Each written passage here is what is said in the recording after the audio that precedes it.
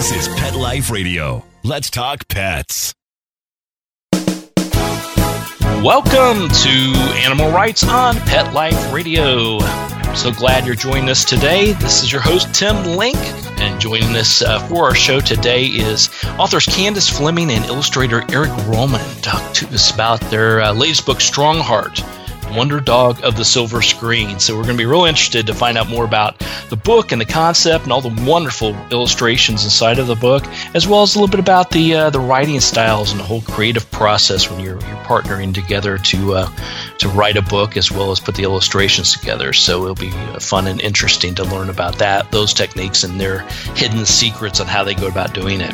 So it's going to be a fun and exciting show today. I want everybody to hang tight. We're going to come back right after these commercial breaks.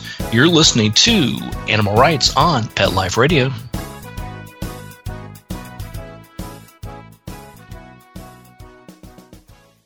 You know that feeling when you go to clean the litter box and it's a complete disaster? Yeah, we've got you covered. Introducing World's Best Cat Litter Zero Mess, the advanced litter that gives you 2 times better clumping and more odor control with less litter. Zero Mess combines the concentrated power of corn with super absorbent plant fibers. Translation: scoop once and you're done. Find it at a pet store near you and save $2. Visit www.saveonworldsbest.com. Let's Talk Pets on PetLifeRadio.com. Welcome back. Welcome back to Animal Rights on Pet Life Radio. This is Tim Link, your host for tonight and always on this show. Super excited today to have the author of Strongheart, Wonder Dog of the Silver Screen, Candace Fleming, and illustrator extraordinaire Eric Roman to talk to us a little bit about the book. So, Candace, Eric, welcome to the show.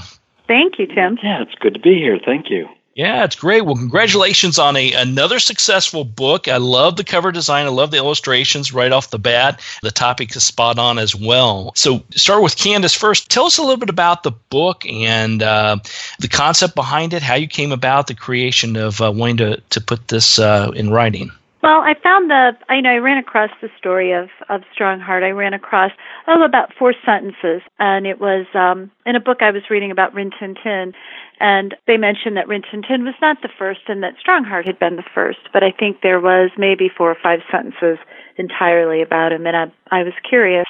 So I went and did a little bit of research, some initial research, and discovered that there's nothing out there about him. And so, one thing led to another. I ended up reading a lot of old New York Times and a lot of old silver screen magazines from the 1920s to sort of put together his story, since no one had really written it. Initially, I thought I was going to write it as a piece of nonfiction, but what I quickly discovered was that there are big holes in his history. And because I am writing for a younger audience, it made more sense to actually fictionalize it. So it's based on the true story, but some of the events are fictionalized. I found it real interesting because I read the title, obviously, and it struck a chord. And then, of course, you see the beautiful illustration that Eric, that you put together of Strongheart. He's a beautiful German Shepherd, obviously, and so that does ring back to Rin Tin Tin. But I'm not familiar with the story of Strongheart, and just like as you eloquently put it, it's something that people don't really know about. Yeah, it's definitely a lost piece of history, and I felt, as a dog lover anyway, I felt a little indignant that he'd been the first, and, Rin Tin Tin and his owner actually, kind of carried the wave of German Shepherd popularity, but it was Strongheart that was the popular German Shepherd. The German Shepherd becomes the most popular dog in the United States, not because of Rin Tin Tin, but because of Strongheart. And when Larry Trimble, the director, had this idea and introduced Strongheart to a movie-going audience in the early 1920s, there were very few German Shepherds in the United States. Right. And within 10 years, I forget the exact numbers, but they're something like from 300 German Shepherds to 30,000 German Shepherds. It became a wildly popular breed, and that's because Strongheart was such a popular movie star. He had the number 1 box office draw for, Eric, 7 years? Yeah. I think he was, number 1 box office draw. I mean, people thought of him as an actor. That's how they talked about him in reviews and other articles, as like a great actor, not a dog. In fact, he was the whole concept of having a dog star. We think of it's kind of common, Lassie, Rin Tin Tin, but it wasn't. Strongheart was the first. He's the first one. You had dogs in movies then, of course. Comedy Rules, right? Like with Charlie Chaplin and Right. That's a sort of a dog doing something silly, but the idea of a dog carrying the movie, the dog being the emotional center of a film, the script being written for the dog. Yeah. When Larry Trimble, suggested this, my guess is they probably looked at him and said, "That's kind of ridiculous. You want us to spend money to make a dog a star?" And he was smart enough and forward-thinking enough to know that his audience would want to see something like that. That's fascinating. And I also find it very fascinating that sort of the trend continues, and the fact that even dating back to here we're talking about the 1920s, the early part of the century, a dog that was not known all of a sudden becomes a movie star. Now everybody wants to have that breed. And we sort of see that trending now. Whenever there's a hit TV show or a hit movie come out, all of a sudden that's the dog flavor of the day. Yes. Oh, absolutely. Right. Yeah. And again, he's sort of the first in the sense of dogs that have a fan base, that he really is the very first. He even has a dog food named after him, which I think is still around. Strongheart dog food. Is this did that? It's funny because that was the second part of when I saw the title and saw the picture. Obviously the correlation with Rin Tin Tin. But I remember that. I don't remember seeing it on the shelves lately. I don't know if it's a brand that I would ever consider feeding my dogs. Yeah. No offense to the Strongheart manufacturers if they're still out there today. But yeah, I do recall that. I do recall his brilliant face on the front of the can of food. Mm-hmm. So that is fascinating. Yeah. And think of the timing as well. You have this breed of dog that's between the two world wars that involved Germany. And so there was just this timing that was, it was 1920, and the dog became really popular, and it's still, I think I had read something recently that it's moved back into the top 3 as a popular breed of dog, which is pretty amazing. It's sustained itself. I grew up, when I was a boy, we had German Shepherds at home. So, it's a breed that I'm familiar with. And so when I got a chance, when Candy started writing the manuscript and said, would you be interested in doing something with this? And, I of course I was, because, I had that childhood tie-in as well. Yeah, absolutely. Absolutely. So, Candace, you talked about how you found out about this, wanted to do a nonfiction book to really get to the heart of the matter, who is Strongheart and how do we, bring this history out. But then it switched over, not only because of your audience for this particular book is young adults, but also just trying to dig up the history behind it. Walk us through that process. I mean, was it something at some point you just said, hey, look, I'm not going to have enough meat on this bone to write something that would... great. No pun intended. No meat on this bone. Which is exactly what the problem was. I had a lot of information. I had a lot of, like I said, I read a lot of old... I had to go back to Silver Screen magazines and read a lot of that. But they're sort of silly in the way they were written in the 1920s.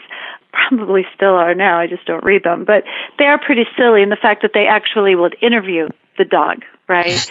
Or they'd take pictures of Strongheart and Mrs. Strongheart, his partner, or the puppies, and they would interview them and write about them as if they were people.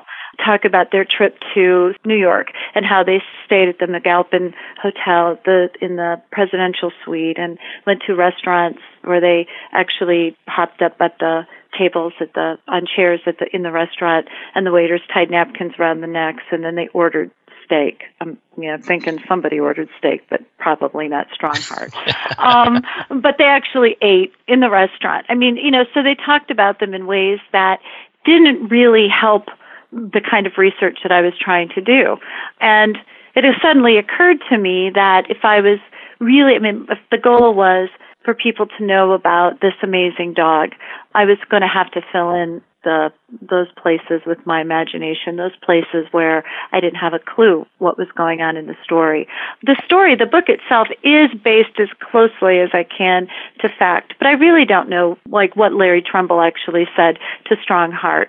I don't really know what Jane Murfin, the screenwriter, and Larry said to each other. I know they did have a romance. Eventually they got married. So, I mean, a lot of it is true. I think the murkiest part of the entire story is the family that attempted to extort the dog and the dog's owner by claiming that he actually ate their child, which was ridiculous, and the child proved to be completely unharmed. We know that there was a trial. I'm not real sure what happened at that trial. We know that somehow they discovered that the family was perjuring themselves, but I'm not entirely sure how that happened. And so after a while, I realized I probably wasn't going to find that information. And for me to write a piece of nonfiction that said, we're not sure exactly what happened, was not going to satisfy my readers. And in fact, it didn't satisfy me in terms of storytelling. So, like I said, I went and filled in those gaps with my imagination the best that I could, and as close to reliable as it possibly can. But you also extended Strongheart's movie persona to the off the movie set parts of the storytelling. Right. And there's a scene, I'm not going to give anything away, but there's a scene in the courtroom where his acting skills come into play. Mm-hmm. So when I first read it, I was delighted by that kind of crossover where the one we see in the few bits of film that still exist, the Strongheart that we see, is the Strongheart you will see in Candy's telling. Mm-hmm. That's fascinating. That's fantastic. So tell us, Eric, a little bit about the illustrations inside of the book and that whole process. Do you guys work as a tag team along the way while you're putting this together, or is it more of, Candy, you put together the book and then you fill in the illustrations on the back end? Eric, tell us a little bit about that whole process. I wrote the manuscript, and I wasn't sure if Eric and I have worked on other things before, but we don't always work together. When I initially wrote it, I wasn't sure he was actually going to come on board. And yet I kept talking to him about how I envisioned it as being, it is a novel, but I envisioned it as being heavily illustrated, and in places, the art taking the place of the text. In place of the text, you would have art, mostly because it is a book about a dog in the silent screen. And so a lot of that is pure action, right? Silent screen actor. And that's how I envisioned it. And when I sent it to my editor, she didn't quite see what I was after. But Eric did, because I'd been talking about it with him for, a good year that I'd been working on it. And so initially he said, well, here's what I'll do. Let me sketch out a few things to make clear to her. Let me sketch out what it is that you're saying, just so you can make it clear to her how you envision the book. And then, of course, as soon as he sketched out a few things, well, everybody wanted him to do it. I wanted him to do it. The editor wanted to do it, him to do it. And I think, actually, he wanted to do it, too. Like you said earlier, he had that real connection with German Shepherds from his own childhood. So. And I had this idea that, like Candy said, that let's say we're talking about she's writing about getting ready for a scene that takes place on a movie set, and she would write up to the point where the scene started, and then I would use illustrations to show that particular scene. So you would not only have this written story, but you would have the visual story. And the more when I finally got the manuscript, the more I looked at it, she had a lot of descriptive, very emotional storytelling there. And in a way, I changed the way I was going to make the pictures. If you look at it now, not all the pictures have, in fact, most don't have a lot of background. So what I tried to do is show Strongheart the dog relating to a person or another dog, and try to show the emotion that the dog had, so that without a lot of description or anything else in the background, so that the words that Candy had written and my picture could be seen together, but not saying the same thing. So there's a scene where they're on a mountain, and there's a rescue about to ensue, and instead of putting all the descriptive images of Strongheart rescuing and that sort of thing, I just showed Strongheart before he actually went and did it, and let Candy's writing describe what was going to happen next. So it was a really delicate balance trying to find a way to illustrate without being too loud, without overwhelming the words, or worse even, saying the same thing the words say. Yeah, exactly. Very good. Very good. And of course, they're black and white for the obvious reason. I tried to soften them a little. The illustrations aren't really kind of hard-edged. I tried to find particular poses, viewpoints that would feel like they might have been shot with a camera in the 1920s. So all of that, Candy says she did a lot of research. I looked at lots of pictures of films from that time, mostly from the Photoplay magazines that Candy was actually reading. The Screen Digest Photoplay magazine. Fun to read, but yeah, absolutely. And it comes through loud and clear, Eric. I mean, that's one of the things I loved about the illustrations is the fact that it matches the black and white theme of the silver screen. They look like almost beautiful standalone charcoal design, something I would take one off and put in a frame somewhere. So I think you did an excellent job. It was really essential. I mean, like it is this is true of any illustrated book you do. It's absolutely essential that you get the feeling that the character has, so that when your young reader, or your old reader, I suppose, comes upon that animal, the words they've been reading suggests an emotion. And if your illustration doesn't carry that over and in some ways magnify it, then I think you've failed. So often we see illustrations that are, the words say something and then it sort of looks like kind of a generic animal. And what I tried to do is in my pictures give the same emotion that Candy gave Strongheart in words. All right. Well, listen, we're going to come to a commercial break here real quick. And once we finish that, we'll come back, talk a little bit more with Candace Fleming and Eric Rahman about the book Strongheart, Wonder Dog of the Silver Screen. I want to talk to a little bit more about the whole writing process as well. So everybody just hang tight. You're listening to Animal Rights on Pet Life Radio. Sit. Stay. We'll be right back after a short pause. Well, 4 to be exact. Does your dog itch, scratch, stink, or shed like crazy? Come to Dinovite for help. Order a 90-day supply of Dinovite. Dinovite for life. Pick up 2 tubes of Doggo Suds. Get the 3rd tube free. Peppermint, tea tree, lavender, Doggo Sud shampoo. Made with all-natural coconut, jojoba, aloe. Great for healthy skin and soft, shiny coats. But no itchy, harsh chemicals. Lather up, rinse away. Try Doggo Suds. Buy 2, get 1 free. At Dinovite.com. DINOVITE.com. Let's talk pets. Let's talk pets On Pet Life Radio. Pet Life Radio. PetLifeRadio.com. Welcome back to Animal Rights on Pet Life Radio. Continue our conversation with Candace Fleming and Eric Rahman to talk to them about their latest book, Strongheart, Wonder Dog of the Silver Screen.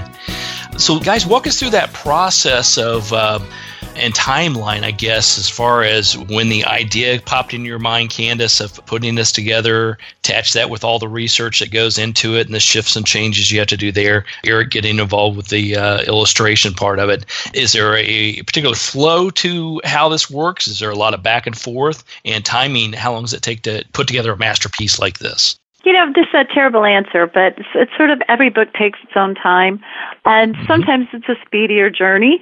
Strongheart was not, I think, the fastest journey. I had this idea years ago, and like I said, I couldn't find the information, and I had other projects I was working on.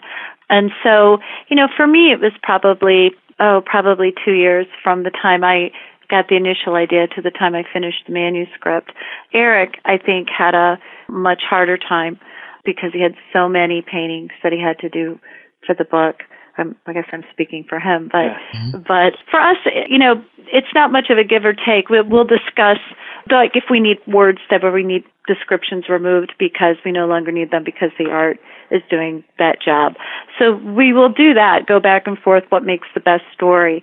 But really, pretty much when I'm done with the manuscript, my job is pretty much done. I hand it to Eric, and he gets to work. Would you agree with that, Eric? Yeah, and I think that, and I'll talk for you now, that when Candy comes up with an idea for a book, there's that initial excitement about it. There's something, because you're constantly coming up with ideas for books, but there's something that sticks, something that snags you, and Strongheart did. And, what makes Candy so good at what she does is that she may start with an idea about what this book is going to be about, but what she does is she lets the research and the story find its own way. So it may be, you may think it's going to start off being about one thing and it finds its way another way. And of course that takes time, but that's the way you want to do it because the story kind of has a way it wants to be told. And if she would have tried to force it into a piece of nonfiction, it wouldn't have done it. Well, I get the manuscript from her. And, I read when I had read the first maybe 10 pages, I have images pop into my head. And that's where I sort of got that idea that, well, maybe there's some gaps in this that I can fill in with illustrations. And what I mean by that is you have something that would work if it was written, and then just as if it was written, but then the illustrations somehow say something slightly different. So when you put the two together, they become something better, something more. And, that's always difficult to do. And I took on this project. I think there are, 70 maybe paintings in the book. And that's just a lot of things to paint and try to get right. And I thought that was fascinating as well, because looking at a lot of books there, this is perfect for adults as well as young adults. But it's, as you said, Candace, geared towards young adults. This is a pretty hefty book. 200 and some pages, a lot of great illustrations, a lot of great verbiage in here. I mean, this is not your typical one and done quick book. And especially when I look at a lot of young adult books, it's either very heavily laden with the manuscript and with some nice sketches and designs, illustrations that go along with it, or it's the opposite way around. Maybe the author didn't have a lot to write and, putting the crux on the illustrator to put together. But this has what I call we'll use another dog metaphor here, a real meaty type of a book for someone to read. That I think that was the goal. I mean, I know that was the goal. Was maybe that I was going to say, the story to really chew on. Oh my gosh, we're really going bad here. But staying out of it. Thank you very much. But that's exactly it. I really wanted to do Strongheart proud, I guess, so to speak. Like I said, I was once I discovered his story, I was passionate to return him to the historical record. I just really wanted people to know about him. And what better people to know than younger readers, because they'll read him and they'll take him to heart and they'll carry him for the rest of their life. They will always know about Strongheart, which is one of the reasons I love to write for young readers, is those books, if they love them, become part of their life. And so part of my biggest passion was to bring him back to the historical record, bring him back to people's memories. So the writing of it, and I know Eric felt the same way, that the illustrating of it was really important. We really wanted to give them a story that made them think, that made them care, that delighted them, trying to do all those things. And I think at the end of the day, I think it does that. I think it's a really delightful story about a dog, a true story about a movie star dog, which we don't often see. But I think the bigger issue is about a dog needing a home and a dog needing the best kind of home. That is where people love him and he has a family. And in this case, the true story of Strongheart, and in the book as well, he's a dog that's rehabilitated by love. He starts out as a dog that was well loved with his family, is taken by the German police force and turned into a fierce guard dog that doesn't know how to play, doesn't know how to give or accept love on any level, and how Larry Trumbull finds him and rehabilitates him, not just makes him a movie star, but makes him a well-loved dog, makes him a dog, a happy dog. And that's a meaty story. And it just has to be. And it's also an old-fashioned story, and I don't mean that in any negative or pejorative way. There are always, in the world of children's books, there are always dog stories. It's one of those things that kids are always going to want to read about. Less so maybe today, and what's great about it is the story is it has all those levels of heart, but it's also an adventure story. And to think that you can combine a dog story and a story about how one person can make a difference and how in a dog's life and how one dog can make a difference in a lot of people's lives, and then also have a nice adventurous romp at the same time was a really great thing to take on. Mm-hmm. Absolutely. And so the book is, the story is very well suited to bring back to the silver screen as well, I would think. Well, that would be nice, wouldn't it? It would be. We would like to see that, definitely. Mm-hmm. And we know Hollywood, it's a lot easier to remake or rebadge something than to come up with original ideas. So I think you may have done half the work from. No offense for anybody out there in Hollywood. Yeah, it's so funny, but I've never considered that. But, it's exactly right. And I think that says something about the story, that it's visual enough, that it's active enough. And I think that what you just said is a real compliment to Candy's writing and pacing, that you can, when you close your eyes and think about cinema, you can see this as being a story. Absolutely. So we'll be watching out for that. Just let me know and send me. Let's hope Disney's listening. That's right. All right. Well, we're coming to the end of the show today, but where can people find out more about everything you guys have going on with this book as well as other things? What are the best ways for the people to reach you and to track all your successes? Oh, well, you can go to our websites. Mine is CandiceFleming.com, and Eric's is EricRoman.com. There we go. Yeah. And then you have some social media that... Facebook, Twitter, which Instagram. You're asking. There you go. Gotta get out there on social media. My brain freeze here today. They can certainly track you down. Wow, I was just talking about old-fashioned, and now we can't remember. Yeah. Wow, okay. No, he said old-fashioned, not old. Yeah, that's old-fashioned. That's exactly right. All right. Well, wonderful. We'll get all those messages out and post as well so people can follow not only what's going on with the book, Strong Heart, Wonder Dog of the Silver Screen, as well as all your guys' wonderful activities. Congratulations once again. Wonderful book. Great success on it. And we'll look forward to talking to you guys again when the next one comes out. Thanks, Tim. Well, it was really a delight to talk to you. And now I've got to go out into the cold with our Strong Heart, Oxford. Hey, who's on the dedication page? Yeah. You'll see a little painting of it. So. Excellent. We'll take a look People at that. People who dedicate their books to dogs, huh? I've done that a few times. I'm guilty of that. That's for I sure. know. Dog lovers. Thanks, Tim. Be well. All right. Well, we're coming to the end of the show today. I want to thank everyone for listening to Animal Rights on Pet Life Radio. I want to thank our producers and sponsors for making this show possible. If you have any questions, ideas, thoughts, or people you want to see on the show, you can always find us. We're at PetLifeRadio.com. Email us, drop us a line. We love to hear from you guys. So until next time, write a great story about the animals in your life. Put it in a blog, an article, or in a book. And who knows? You may be the next guest on Animal Rights on Pet Life Radio. Everybody have a great day. Let's Talk Pets, every week on demand, only on PetLifeRadio.com.